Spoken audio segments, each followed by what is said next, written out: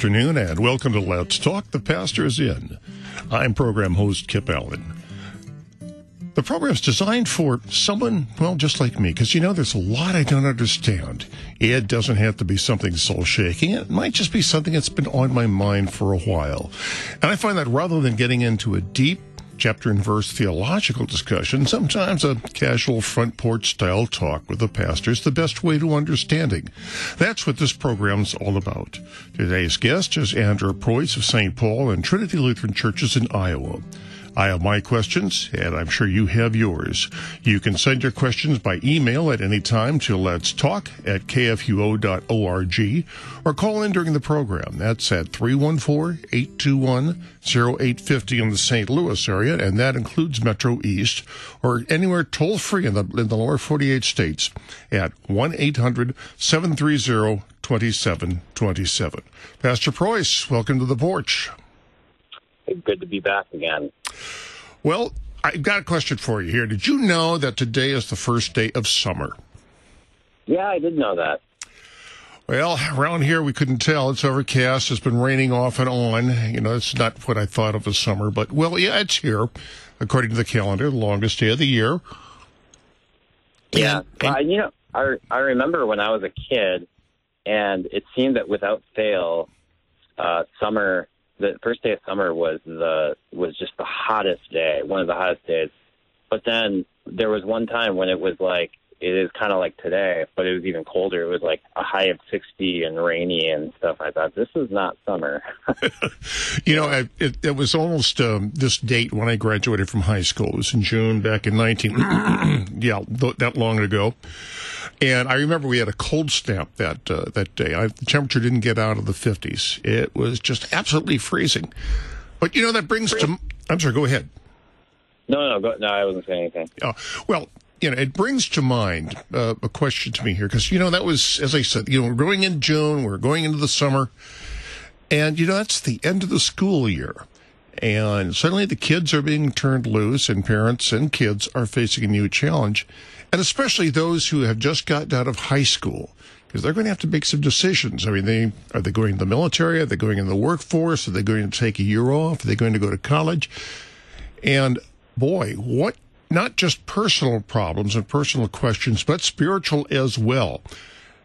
And I really wish, when I had gotten out of high school, that I had taken the time to sit down with the pastor and say, and ask it, what do you see ahead for me? What are going to be my problems? What are going to be my pitfalls? What do I have to look out for? What do I have for support and help? And I'm wondering, are you running into that same situation as a pastor this time of year?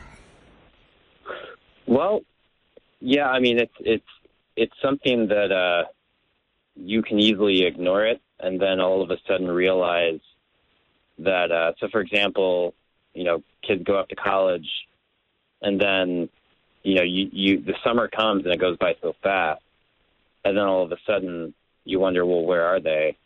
And so what I try to do is I try to think ahead. And so if there are kids who are even in their junior year of high school, I'll ask, are you thinking about college? Are you thinking about what are you going to do when you're done with school? And I will, I'll just try to get an idea of where they're going to be. And because my main concern for them is that they find a faithful congregation to attend if they're moving away. So what I've even started younger in catechism class and told them that, if you are going to go to college, you should talk to me even before you decide where you're going to go, to see if there's going to be a church for you to go to, and that unfortunately seems to be the last thing that a lot of people think about. It's just kind of a passing thought. What I did, I have one member who's kind of, the family sort of making their way back to church, and I'm happy to see that.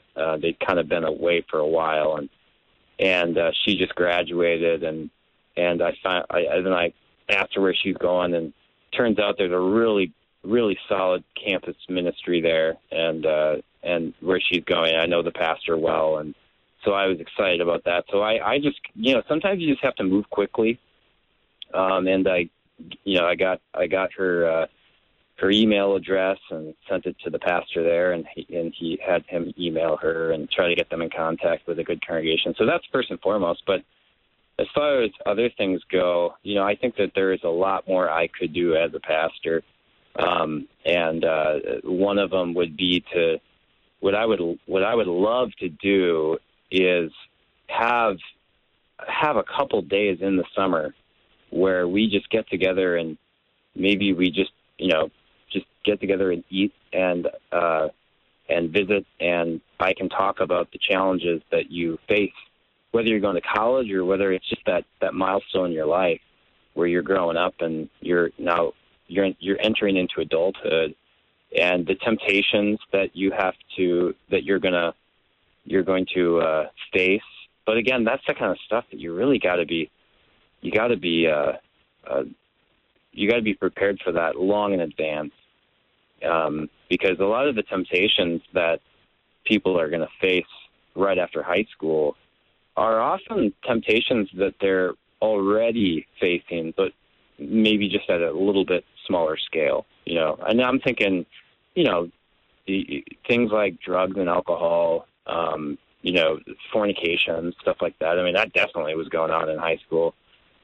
So those are, if the summer comes and you see, and you're a pastor and you have no idea where any of your graduates are going, well, then you've probably been sleeping. So you should, you're never going to, and I understand the challenges too, that people are they keep to themselves and it's easy again to ignore stuff and to let things slip. But you really should know at least what their general plans are, at least if they're going to be in the area to still come to church and be fed and stuff like that. So, but I don't know if you had in mind, other what kind of challenges were you thinking of? Well, I'm looking again at my own experience. When I got out of high school, I did not sit down with an advisor, with a spiritual advisor, and see what was going to happen. I was excited about what lay ahead of me. And then when I did go to college, there was no campus ministry at that time. There was one member of the faculty who was LCMS who made an effort to gather other Lutheran students to make sure they went to church, but I intensely disliked the guy. So yeah, okay. So where did you go to college? Oh gosh, I started at Westminster College in Fulton, Missouri, and I took a year off after my junior year, and then I went back to SIU Edwardsville and picked up a degree there. Then I took 5 years off and went to Northwestern and picked up a master's degree. So. Oh, okay. Yeah, so I was kind of a professional student for a while. Yeah, and everyone's different. There's and that it's an interesting thing to like you said, you didn't really like the guy, and those are the things too that part of growing up, as you know, and as I know too, is that you learn that the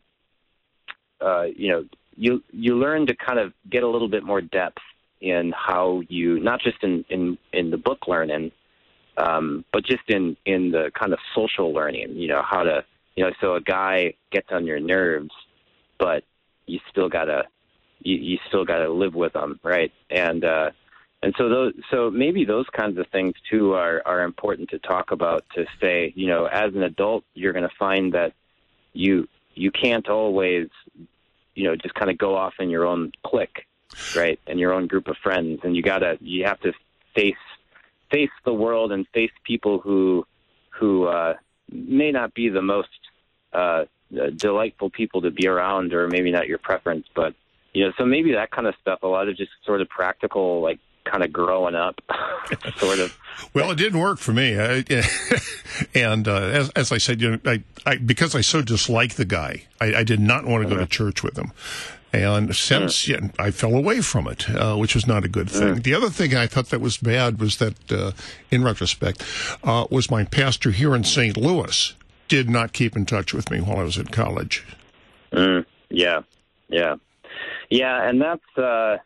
and that's not good. And there's I know that there are some congregations are really good at not just the pastor, and I'm sure the pastor oversees it, but they'll have people in the congregation who will, maybe the ladies' aid does it or someone does it, where they'll make sure that they find out the nearest Missouri Synod church where these kids are going, and they'll send a letter to that church and give the information of that student. So I try to do that, to kind of the pastor just needs to get over the fact that people don't want him in their business. Well, God wants you in their business. So maybe not completely. I mean, I'm not going to be like knocking on your door every day and making sure that you're only having or that you're only having like enough beer where you're not going to have too much, right? I'm not going to be your babysitter, but at the same time, I do care about your soul, and so. Yeah, that's unfortunate, and I think that, again, that's easy. I don't want to be too hard on a pastor who neglects his duty in that way, because I understand it's easy to kind of be discouraged and think, oh, well, what's the point? There's, people are just going to, I think there's the fear that these young kids, they don't want me in their business, and the parents are often very quiet as well. And I think that when the parents are quiet, it's very easy for the pastor to get kind of intimidated and to think, oh, well, maybe they don't want me in their business either. And so probably the biggest challenges for the pastor and for the congregation as a whole is to really develop a culture of transparency, develop a culture of openness where we talk about these things. And I've, interestingly, where I've found the best opportunity to do that is kind of the drive-by when people are coming out of church. And, okay, can you unpack that? Unpack that. What do you mean by a drive-by after church? No, the drive-by, when people are shaking your hand after church. Mm-hmm. That's where that's the best place, by the way, to make a gripe, bring up a gripe to your pastor. I'm just kidding. That's the worst place to do it. The drive-by complaints and stuff. No, but what the pastor can use that to sort of say, hey, so how's it going? Are you now? You're what, a junior this year, or what? You're graduating this year. So what's your plan? And it's kind of small talk, but you get a little bit of that connection to kind of open them up a bit. And these teenagers can be really quiet. And they're, it's funny how other things too that I've done is I've tried, and it just depends on, I would love to do this with everyone, but some are just more willing than others. But I've tried to even have some of these kids over, when they're home for the weekend or something, or maybe just have them over for a fire at my place and try to talk to them. But when they're coming out at church, those are the times where I really try to kind of break the ice. And, because and I don't know if you know what I mean here, but it's very easy to just kind of become cynical, because teenagers can be really quiet. They can be really to themselves, and there's just kind of that awkward age. And the pastor just needs to get over that. He needs to be an adult about it and say, well, I'm gonna ask them questions. I'm gonna talk to them, and eventually, hopefully, we can get through. But you also got to go to the parents too and ask them, okay, where is your son or daughter going after school? And don't be afraid to ask those questions, because that is if you're a pastor, that is your business. And if even as a fellow member of the congregation, that is your business. Where you are your brother's keeper, right? And so I think developing a culture of openness where the pastor is able to, not just say hello, good morning, but ask people questions as they're coming out. You don't want to hold up the line where people are never able to get out, but just try to develop that skill of sort of breaking the ice a bit and starting a conversation that you can continue later on, and those. And then encouraging the other members talk about these things and to care about these things. And so that's probably those two things, is making sure that they have a good church to go to, but then also trying to develop this open culture, this culture of honesty, where we can actually talk about these things and not be afraid to step on people's toes because we're asking them too personal of questions, like where they go to church on Sunday. I mean, give me a break. Well, I suspect part of it is you read body language in the drive-by. You can tell if somebody has something on their mind and they just haven't quite spit it out yet. Yeah, and that's very difficult to do with teenagers because they're hyped up on hormones and stuff like that. No. And and they're just like, they're just kind of, it's just crazy. I mean, I guess when I was a teenager, I was more open. I was always, everyone who knew me would say, yeah, that Andrew talks a lot, so I was never really afraid to talk to adults. But it really is a common thing for most, I think, teenagers. Just have kind of this, it's difficult for them to really open up. And like there's this one kid, this one young man who is one of my parishioners who I thought that he just was a super quiet kid. And then I was talking to his brother, and he's like, no, he talks all the time. And he's just like, won't stop talking. Like his classmates were like, yeah, he's always talking in class. I'm thinking, wow, so, sometimes it just takes a while to just really try to break in. And that's why you got to be working on these kids as soon as possible and really try to develop that relationship with them. And there's a great prayer in the old TLH agenda. It's a pastor's prayer. And I don't pray it enough. It's a really good prayer, and it's really long. But there's a section in there where you're praying for the youth, and you pray that you not be too tough on them where they get discouraged, but also not be too lax with them where they are led to be disrespectful, right? And so it's a very delicate time of life, I think, for most kids that age. But again, it's just like I said, if it's summertime and you don't know where the high school graduates are going, unless you just got there, well, you probably should check and see how well you've been communicating. Yeah, we had my church had a very active youth group. This was back in the days of the Walther League, and we did have a youth director who was a wonderful lady. But she had left about the same time I left for college, and so there was nothing to follow up, and that was a shame. I had some very good memories of the Walther League. Yeah, well, and the youth groups can be a great blessing, but I think it does us well to always have a healthy critique of how we can do things better. One thing that I thought was strange when I grew up, the church where I grew up was, you went to Sunday school, you got confirmed, and you confirmed in 8th grade, which, some people might want to have it a little younger than that, and that's another discussion. But anyway, you get confirmed in 8th grade, and then that's sort of like a rite of passage where you go to adult Bible class, and so there's the pastor. So I'm all for the youth doing stuff and having having the youth get together and build those relationships. But I think that one way that one thing that we should not oversee, and we should be very careful that we're not doing, is driving any sort of wedge between the pastor and these kids, these teenagers, because it's such an important developmental time of their lives that they should have as much exposure to the pastor as possible. Because the pastor probably didn't contact you. Who knows? He still should have contacted you, but he probably didn't have all that much exposure to you outside of like Sunday morning worship service. And, well, he was the one who confirmed me. I went to confirmation class. I was there every Sunday. Sure. I was very active in the Walther League. Mm-hmm.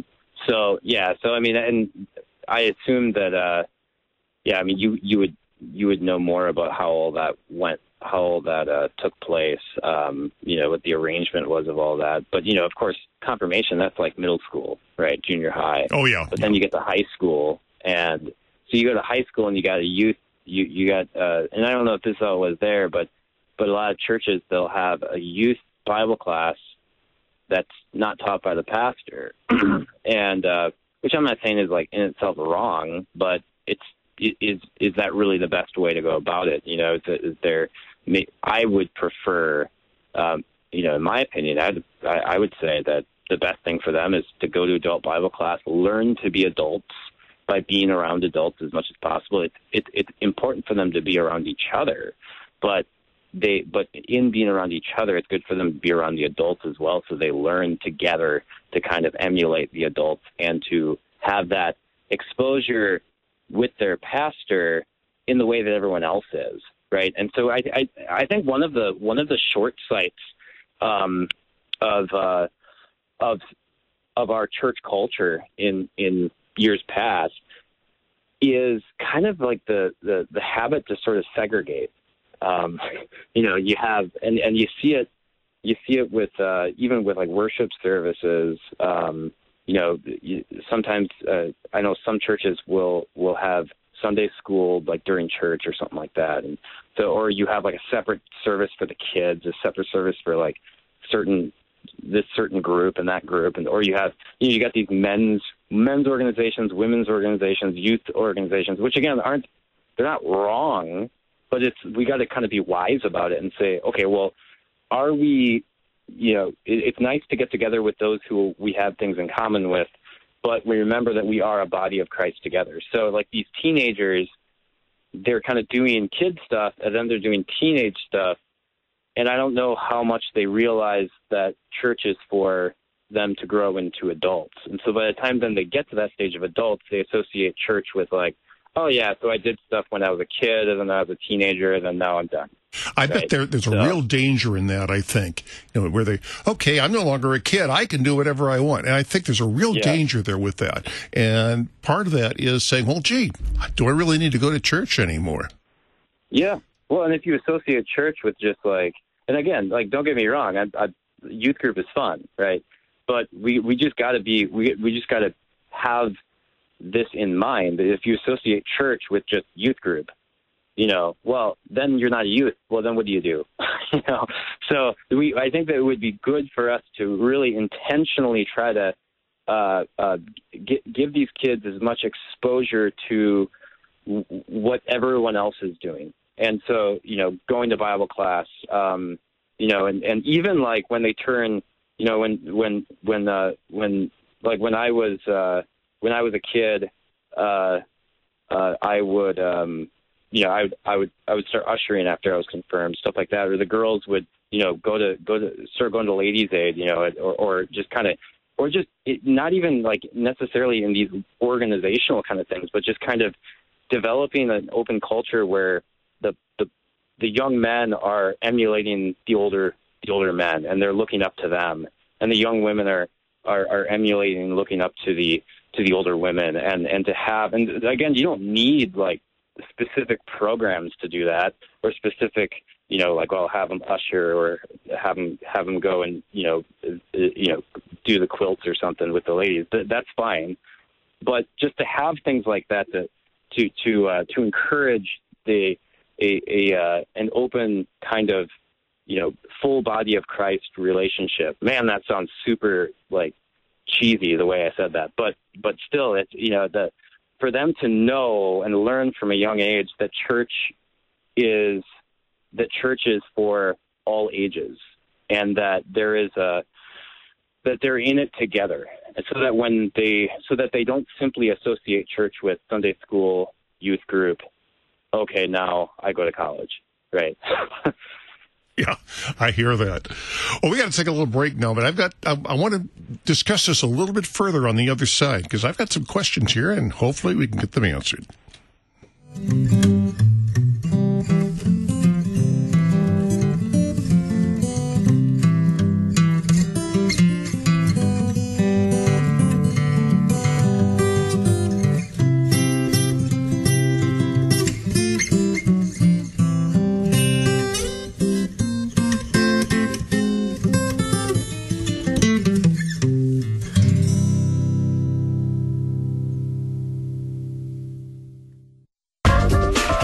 this is Pastor Mark Azil, the LCMS Director of Campus Ministry and the Chancellor of LCMSU, inviting you to join us right here on Wednesdays at 2 p.m. in the Student Union. If you can't make it, Student Union is always available as a podcast at kfuo.org. Learn more about LCMSU at lcmsu.org. And remember, college is tough. You need Jesus. We'll help. Wednesday afternoon at 2 on KFUO.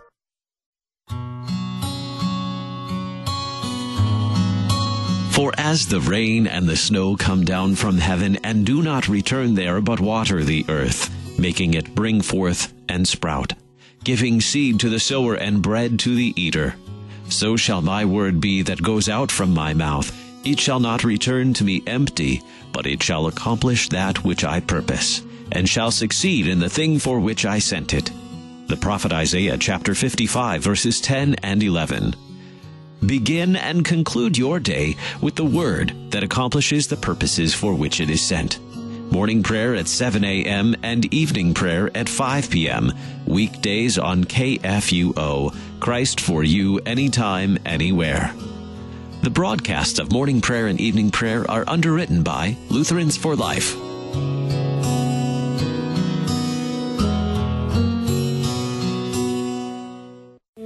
Fyodor Dostoevsky, a renowned novelist of the 19th century, was raised in a devout Russian Orthodox home.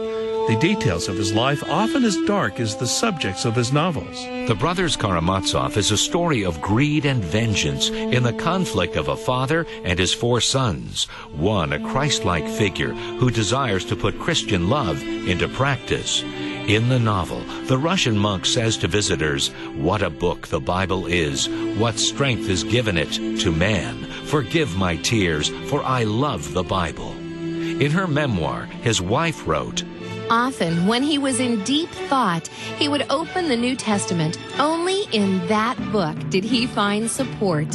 Whenever he resorted to it, he was filled with new energy and strength. Engage with the Bible in the stories surrounding this book of all books.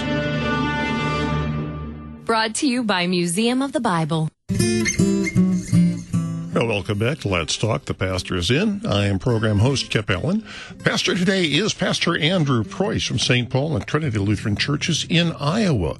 We are discussing, well, summer and all sorts of things happen, especially for children. End of school, perhaps looking forward to the beginning of college. A lot of things. It's a major change in their lives. And so how does the pastor react? How did the child react? How do the parents react? If you have questions or comments, we'd love to hear from you. You can do it by email at letstalk@kfuo.org, or you can call in if you're in the St. Louis area. That's area code 314-821-0850. That includes Metro East. And if you're in the lower 48, you can give us a call at 1-800-730-2727. Pastor Preuss, I want to move back a little bit here. We've been talking about the teenagers and how they face their problems and how you face those. But let's talk a little bit about the younger children as well. You know, one of my favorite movies is Kindergarten Cop. And I love that one. And there's a marvelous I tell you, Schwarzenegger actually turned a pretty good comedic actor. Yeah. But there's this one line where he's talking to another teacher, and he says, "Well, you know, this is why I want to be a kindergarten teacher. That's where the action is. That's where I could really reach them." And I'm thinking that this is probably the same thing true about what we're talking about. Now, we obviously know there's what's going on with the teenager, or we know what we don't know. But what about the younger kids? How do you prepare them for the summer? Are we talking about, golly, is there a Bible class that they want to go to? Is there a church basketball league or baseball? What about the parents? Do they have any kind of things planned for them? Vacations? Are there churches where they're going? Are these the types of questions that you ask or you need to know? Again, to help for the well-being of these kids, because now they're suddenly being turned loose from school. Oh boy, summer vacation! Whee! I know that's the way I was, at any rate. Yeah, I like to the way you get to the kids, and again, this gets to my point before about segregating. We got to be careful not to segregate the kids too much from the rest of the church life. The best way to get to the kids is through the parents. And so, youth, like I've brought kids on youth trips and stuff like that, and, they're fun and they can be very, very beneficial. But if it can easily turn into just kind of a babysitting kind of thing, right? And so the same thing can happen with the little kids. Things like VBS and stuff like that can, they're beneficial, but they can easily do more harm than good. And so what I try to do is, first of all, when the kid is born, I go to the parents' house and meet with them for at least an hour, and I go through their responsibilities as parents, and what baptism is, it's usually in preparation for baptism, and have a little Bible study with the parents and give them a catechism and tell the father, this is your responsibility to lead your family in learning of the catechism, and encourage the mother on things that she can do, with praying with the kids and telling Bible stories and stuff like that. And that's where it all needs to begin. And we can't simply rely on, we're going to have this or that event, and it's going to get everyone together, and it might perfectly be it might be a perfectly good, fine thing to do and nice and fun and all that stuff, but it doesn't really accomplish our long-term goals if we're simply relying on kind of the pomp and energy of like a 1 week of VBS or something like that, right? So things that I've done when it comes to having events for the children is, one thing that we started doing actually is we have a thing called a family vacation Bible school. We did it last year, and we're still planning when we're gonna do it this year. And it's really simple. We meet in the evening with all the families, and the kids get together and they play, and they go play in the playground together. But we all gather, and I have a devotion geared toward the children, and show. And by doing this, I show the parents how to have devotions with their kids and how to engage their kids, so that they're there seeing this, and it's not just showing up at the end of a week to see the program from VBS, right? So, I mean, again, this gets back to what I was saying before about that while, not to put down anyone or put down the things that we've done in the past, but rather we should be willing to kind of be critical of and be constructively critical and say, okay, what are things that we can do differently? And I think what we need to remember is that, okay, what's the first, whether we're talking about youth group or child development education committee or whatever, what's the first youth group / child development education committee, or whatever you want to say, or Christian education committee that God instituted? What's actually the one that God instituted? It's mom baptism. and dad. Well, it's in baptism, but it's mom and dad, right? So who are the ones? Who is the first youth group director ever? Mom and dad, Adam and Eve, right? Right. Okay, I see it. So it's fine to have, we have other pious people in the congregation who help out with these things, and we should certainly utilize them and their talents and gifts. But we need to get to the parents and have the parents be the main ones who are cultivating in these children a way of thinking about thinking like Christians, and so so you can have, again, lots of events and stuff like that are fun, and I'm all for that, but those things should flow out of the kind of the culture that has already been instilled from the time that they were born and baptized in their home. And so that's where I've realized that the best way to get to these children is to get them young, but not apart from the parents, right? Not as so the parents can drop them off and then go do their own thing, and then we'll just you're not a babysitter. You're not a babysitter. Yeah. So, and even if during that quote unquote babysitting, I'm giving them good theological, sound theological instruction, that, I mean, even with that, it still is. I mean, that's good, and we should do that, but that's still not going to be the silver bullet. The best thing to do is to get the parents as much involved in their children's lives as a regular daily thing.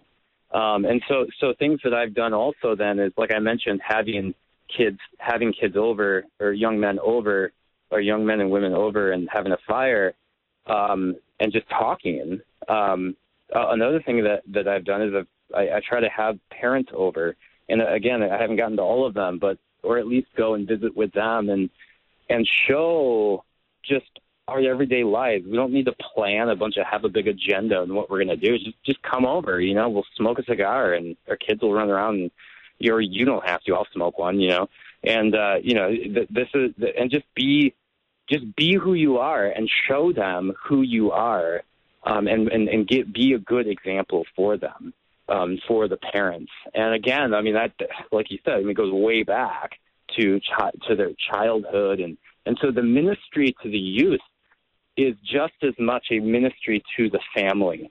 It's a ministry to the whole institution of mom and dad, and even grandmas and grandpas, and encouraging them then to learn to fish, right? Because if you're just having like one event where you can drop your kids off, and then we'll give them some good instruction, and then they'll have fun. That's fine, but that's like giving a man a fish, right? And that's good. Sure, give a man a fish, but you know how the saying goes: teach him to fish, and he'll eat the rest of the every day, right? So you give a man a fish, he'll eat for one day. You teach him to fish, and he'll continue to eat, right? Because he actually knows how to fish. So it's about equipping not just these kids in their own kind of segregated ghetto of youth, but equipping the parents from a very young age of their family, so that they learn and grow together. And in those ways, like the pastor, in many cases then, if the parents are really on top of things, they're going to tell you, this is where my kid's going to college, and can you find a good church for them? Right? I think you really nailed something right here. Is the concept of the family unit. This is how you instruct the kids as well. And society, unfortunately, is redefining the family unit. And it is breaking down, and I think we're seeing a lot of adverse effects to it. And I think this is one area where the church and the pastor certainly have an enormous role to play in maintaining the family unit, and not just maintaining it, but explaining why this is a God-ordained unit. Yeah, that's exactly right. And we all want outreach. If you don't want outreach, then you don't want people to believe the gospel. So obviously we all want, if you're a Christian, you want outreach. But outreach and might we say in-reach go together. Or in-reach, or maybe just call it cultivation. You cultivate a culture of Christians, of Lutherans, who actually think like biblical-minded people who know what the Lutheran confessions are. Like these kids should, and this is a challenge. This is a big challenge, and this is why a pastor often needs to be there for a while to see any fruit. But my goal for these kids is for them to at least be familiar with the large catechism, and before they even think about going to college. I mean, I read the Book of Concord when I was 16, and yeah, okay, I ended up being a pastor. I was really interested in theology, but I'm not saying necessarily you got to read the whole thing by the time you're 16, but you should at least know. Make your way through the large catechism and the small catechism as a regular daily conversation that you're having in daily life. I hadn't thought of that because I went through the small catechism, and I kept that my whole life. But I have to say, I've never really gone through the large catechism. I certainly have never read the Book of Concord, although I've done a lot of work with it here. Sometimes I run the board op for the program Concord Matters. And some fascinating discussions have come up from that. But I have to say, and it was not really inculcated in me that I needed to do much more beyond the small catechism. I think you've really hit on something there. Can you expand on that? Yeah, well, and the large catechism, in the Formula of Concord, they refer to the large catechism as the layman's Bible. And it was meant to be that constant companion for the layman, to bring him into Scripture so that he, not to replace the Scriptures with the large catechism, but rather to have that companion. People used to carry their hymnals around wherever they went. The Anglicans would carry their, like Dr. Stevenson from the seminary I went to would tell us that, the Anglicans, they didn't have books of common prayer in the pews necessarily. People just had their own, and they'd come to church with their book of common prayer, right? So to have that, what I'm really excited about, and I'm planning on getting these for my catechumens, is CPH just came out with a really nice pocket edition of the small catechism and the large catechism, leather bound with beautiful, woodcut, drawings within it to kind of help bring you into the Scriptures and the Bible stories as you're reading the catechism. And to be able to have that as that just constant companion, that's part of your life, that kind of culture, if you have that kind of culture, then you're not really going to worry too much when the kid graduates. You're going to know, you're going to be 20 steps ahead already, and so are they. And so we want to, if we can get away from just the pastor saying, "Oh shoot, so what are your plans this summer?" But instead, get to, if you're prepared enough, get to the point where it's like, "Oh, so Jimmy is coming up to you and saying, I'm thinking about going to this school, but I want to know, are they going to have a good church there that actually uses the catechism and is going to be teaching me this kind of stuff?" I mean, if you've gotten to that point, well, then you have a mature congregation, and not just in the older people, but in the younger people as well. And that, again, I mean, that's what I pray for. I pray for that, and I work toward that. And by God's grace, He does give it here and there, but it's hard work. And especially, like you said, with the breakdown of the home, a lot of these kids don't really have a mom and a dad, right? They might have just a mom or maybe just a dad, or they're living kind of, they got living in separate homes, stuff like that. That's a challenge there too, right? Oh, it's a huge challenge. But we shouldn't give up, and that's why the pastor can't do it on his own. And so it's a good thing for, like, I really try to encourage the older people in my congregation who might not even have children of their own, or their kids are all grown up, to consider these as their brothers and sisters, and to engage them, not just small talk, but theologically, and just try to talk theology with them. You know what? We've got a caller on the line, Cheryl from Indianapolis. I think she's got some maybe some answers for us here. She wants to talk about children's Bible. Cheryl, welcome back to the program. Good to hear from you. Yeah, thanks for taking my call. I'm a grandparent now. I was, but I recently found this new resource available from CPH called the Growing in Faith Bible. Mm-hmm.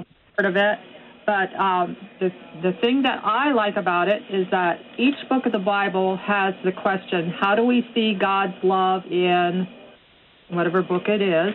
And then on the next page, they have a parent connection. Knowing about Jesus is not enough. That's the one for the book of John. But they have different ones, and they're a message to the parents that your children are going to be growing up, and, just, I think it's really good, really well done. They go through big words. They go through Christ,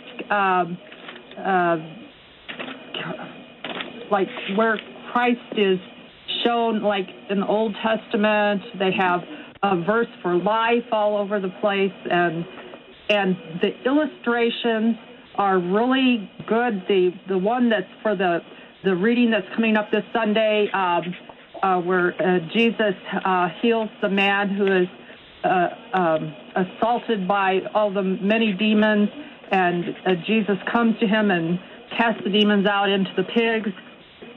And then he tells the man who is now in his right mind, fully clothed, and at Jesus' feet to go and tell what God has done for you, and the man goes and tells what Jesus has done for him. But it has an illustration that shows how the man is suffering and Jesus coming to him. And I think the illustrations are really well done, and the parent connections are really well done. And this is for ages 6 to 10, and this is a pretty critical age for kids, I think. Pastor, I think Cheryl's really hit upon a couple of things here about this actually being a very critical age, and also the importance of pictures for those young children. Yeah, that's right. You know, it reminds me of back when Luther got back from Wartburg Castle, and he saw that Karlstadt, his estranged colleague, had destroyed all these statues and stuff, saying you shouldn't have a graven image, and so Luther wrote a tract called Against the Heavenly Prophets, against these enthusiasts who wanted to just destroy all of the sculptures of Jesus and the saints. And Luther, one of the arguments he made in there was that we shouldn't destroy these things because they actually teach especially the youth. And even like the crucifix, right? I mean, we have crucifixes on our walls, and during supper, I'll point to the crucifix and ask my son, my 2-year-old, who's that? That's Jesus. What did he do? He died on the cross to take away my sins, right? And they have that visual. So yeah, that sounds like a great resource there, to get the kids into the Bible stories, that's so critical for them to know these basic Bible stories and especially how the Old Testament points to Christ and how Christ fulfills it. And that, I mean, if you think about it, that stuff's fun. Like, when is Bible class fun? When you study, it's when you can see that it actually has to do with Jesus and your salvation and how Christ is there all the time. That I think a lot of times, especially I think of the book of Leviticus, and you ask people, what do you think of the book of Leviticus? And they say, oh, it's super long. It's got all these rules and regulations, and it just seems kind of boring. Well, then when you actually get in and see how it all points to Christ, then it opens it up, and it's exciting. And what better time to show this kind of stuff than at that young age, 6 to 10, even younger. Although 6 is around when they can really start paying attention to the Bible stories. So yeah, that's great. I remember. I agree. I remember, and this is I hadn't thought of it in a long time, but Cheryl just reminded me of this. When I was a very young child, I remember my mother would always used to read to me from Hurlbut's Story of the Bible, and it was wonderful. I mean, I could just. How I could picture what the Bible was talking about, and I used to love to look forward to the next story, to the next chapter, and then sometimes I'd have to beg my mother to read more of it, and it was a wonderful experience. I really need to thank Cheryl for reminding me of that. Yeah, no, that and another thing that's really important too, and I don't know if I've seen this specific one that she was referring to, but one thing that's also really critical for kids at a young age learning the Bible stories is to learn the maps. So you just kind of get to know, at least generally, sort of the geographical. Oh, I love that. My Bible had all those maps. Everything from the layout of the temple to how the kingdoms were broken up. Yeah, exactly. I mean, and for these kids to be able to even to be able to draw a picture of the tabernacle / temple and be able to kind of identify, okay, where's the Ark of the Covenant? Where's the most holy place? Where's the holy place? Where's the court? Where's the altar? These kinds of things, and to be able to, really see how the scriptures are opened up to them and pointing them to Christ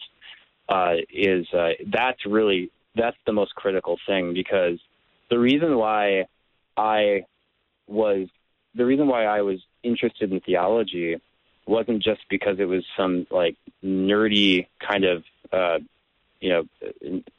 just mere academic interest for me. I mean, I don't think I was really a nerd growing up. I was more of a jock, if anything. But I was interested in learning more theology because it all pointed to Christ and it all comes together. And to get the parents involved in showing their children and even learning with their children how the scriptures all come together in the person, our Lord Jesus Christ, and the salvation that he has offered, that he has won for us by his offering on the cross for our sins.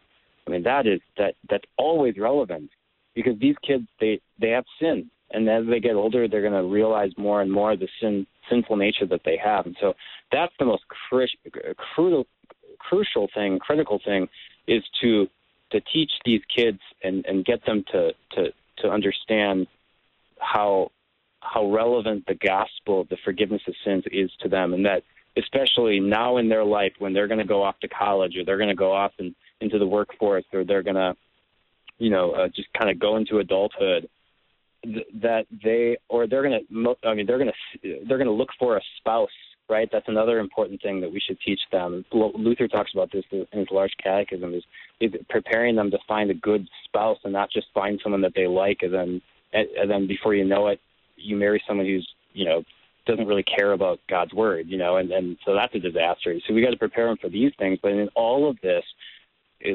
have at the center that they're going to struggle with their sin, that they're going to have temptations, they're going to fall into sin, but that Christ is there to forgive them, to strengthen them, to give them an increase of his Spirit through the means of grace, to fight temptation and to live the Christian life with a good conscience. And to know that the help is out there. That's another thing. We do. There's a fact that we even ran a promo for it at the break with Pastor Marcus Zill on his program about the kids, about going the student union. It's called, and I love his phrase: "College is tough. You need Jesus. Will help." Oh man, is that true? Yeah, and I was very fortunate to have a campus ministry where I was with a very faithful pastor, and it's true. You need Jesus. I mean, you can't put it any more in any more basic terms than that. That's so true. The college is tough, not just in the academics, but even more so in like I said, in the temptations. In part of the worst thing about growing up, and I still experience this to this day, and I'm sure you do too, is learning how much you fail. Oh, and, boy. I see that in Psalm 25, I think, or 27. I get those two mixed up, where David says, "Forgive me for the sins of my youth." Right? That you realize how much as you grow up how sinful you really are, and how much you really do need Jesus. And so this is to cultivate that in them at an early age, that they need the forgiveness of sin on a regular basis, and to take joy in that. Well, then they're going to be running to you asking, "Where can I go to a faithful church that's going to preach to me the gospel?"